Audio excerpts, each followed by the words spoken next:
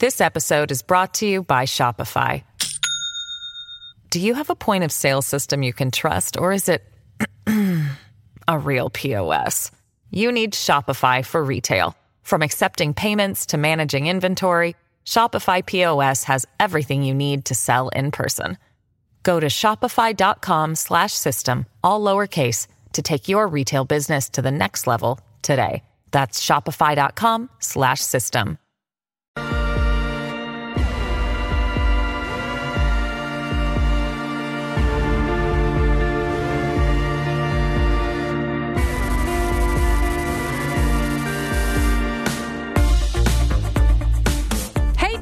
And happy Thanksgiving. Let's talk about the best and most underrated side dishes, because that really is the best part of Thanksgiving. As you know, there are many ways to cook a turkey, whether or not to brine a turkey, and with all the variables that a giant bird has to offer, the turkey can come out dry. And that's why it is very important to have excellent, wonderful, succulent side dishes. And I've always been a big fan of the classics. Like many of you, I have a food allergy. I have celiac disease, which I've talked about, in exhaustive detail. Sorry about that. But it is not hard to substitute pretty much anything on your Thanksgiving Day table with stuff that is gluten-free. And maybe you've heard these tips in the past, but we're gonna play some of the hits. Obviously, one of the most important things to go along with the bird is gravy. And you can do gravy in a number of ways. A lot of people just like to boil down giblet juice. My mom taught me to shake like a quarter cup of rice flour along with a cup of milk. And then you just whisk that constantly over medium to medium high heat until it starts to bubble. You add chicken stock, salt and pepper, and of course, some of the juicy drippings from your turkey. If you're trying to make it vegan, well, you have a very boring Thanksgiving ahead. But if you want to do that, just substitute the milk with almond milk. And of course, you can add vegetable broth instead of chicken stock, but there's still a great deal of whisking. And you want to make sure you put the milk and the flour in a jar and you shake it really, really good to get all of those lumps out. Because even when you're cooking, sometimes rice flour especially can ball up, and it is much more difficult to whisk away the lumps. So try and do that with a cup of milk and the quarter cup of flour before you start. And then it's really about adding the chicken stock until you get the right consistency. Salt and pepper, obviously, but the key to wonderful gravy, in addition to the turkey drippings, is, of course, vermouth. And that is one of the great secrets to sides when you're making a complete Thanksgiving feast. But, you whisk until you get the right consistency. It's really hard to screw up. And then if you put that on a dry turkey, you will never know. Salt and pepper, obviously the key, everything in moderation. Never be afraid to taste as you go. And that's how you can make a pretty easy gluten-free gravy. Of course, you can make it beforehand and just heat it up in the micro or on the stove if you have room, if you are a guest at someone's house. And, that goes also well with mashed potatoes. And even if you do mashed sweet potatoes. Now, sweet potatoes for me are a given on Thanksgiving.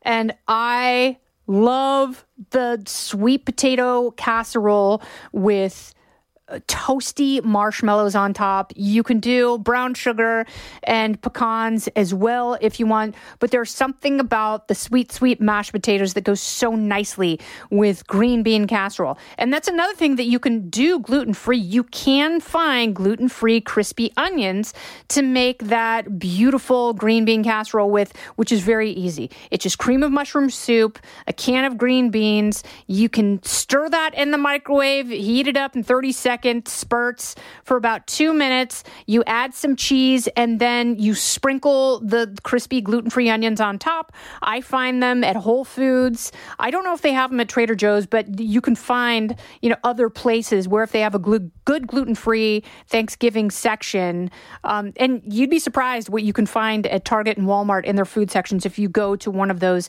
bigger stores, and you just sprinkle those on top. Green bean casserole, it's not something that you have as a side all year long.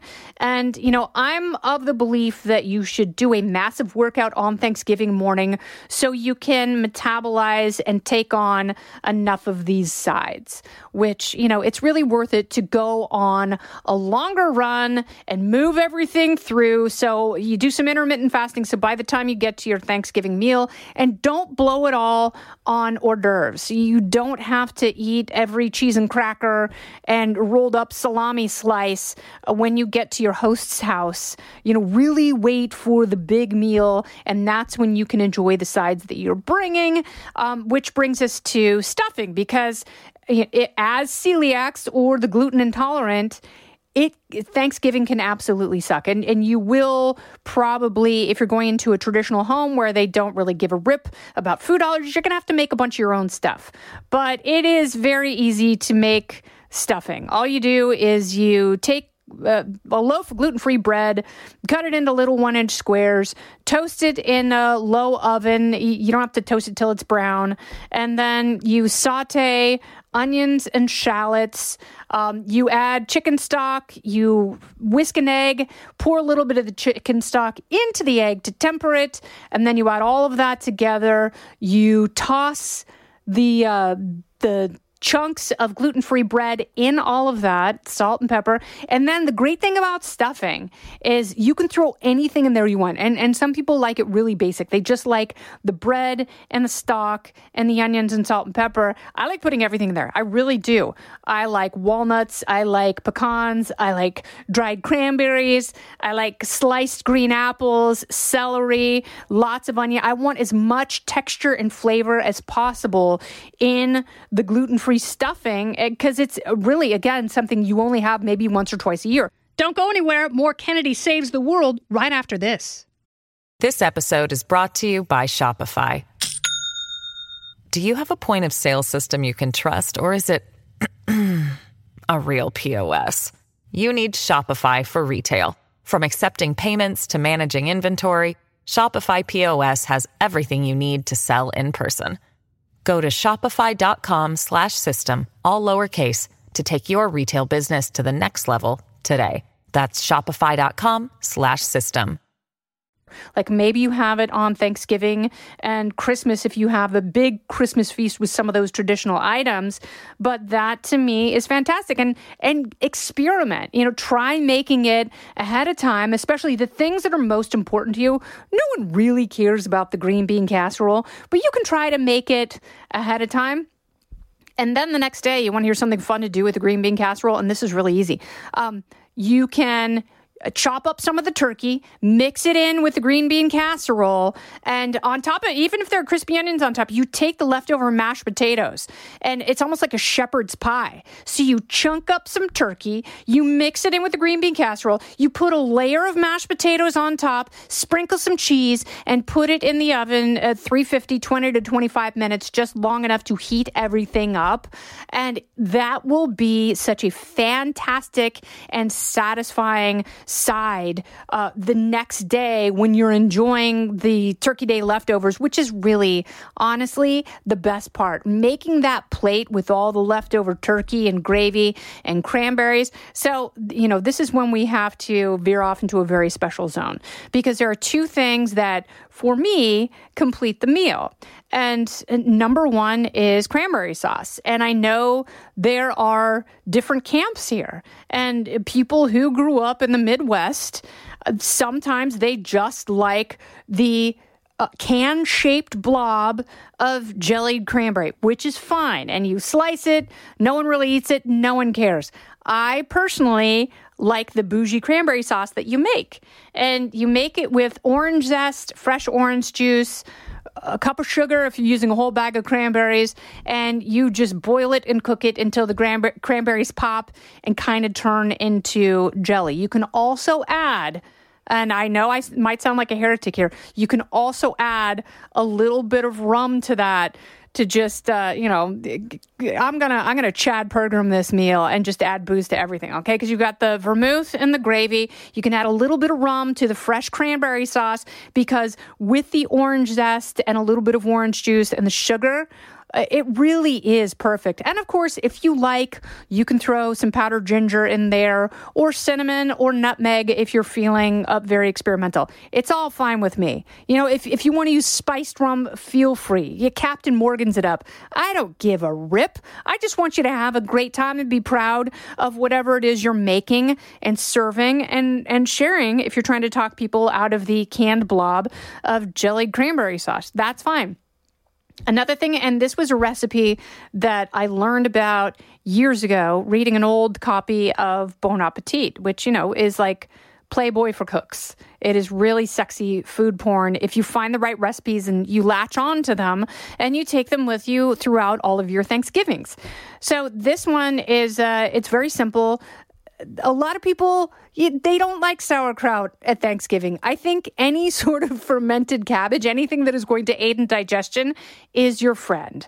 So this one is very simple. It is just sauerkraut that you heat up, you add fennel seeds, and a little bit of vodka. It's all going to sound weird, but that is a tradition now that I have been introducing to my Thanksgiving table for about 15 years, and it is perfect. It is a wonderful side, because that's what Thanksgiving is. You're not gorging on just one thing, because a lot of times when we make meals at home, it literally is protein, veggie, starch. It's very simple. We only have like 3 things, but this is where you can have 10 things on your plate, and each little taste enhances all the others. And we look forward to it, because unless you're going to the Golden Corral and filling your 600-pound head hole 5 times a month, most people don't indulge in the buffet-style, rich, yummy, colorful foods that we do on Thanksgiving.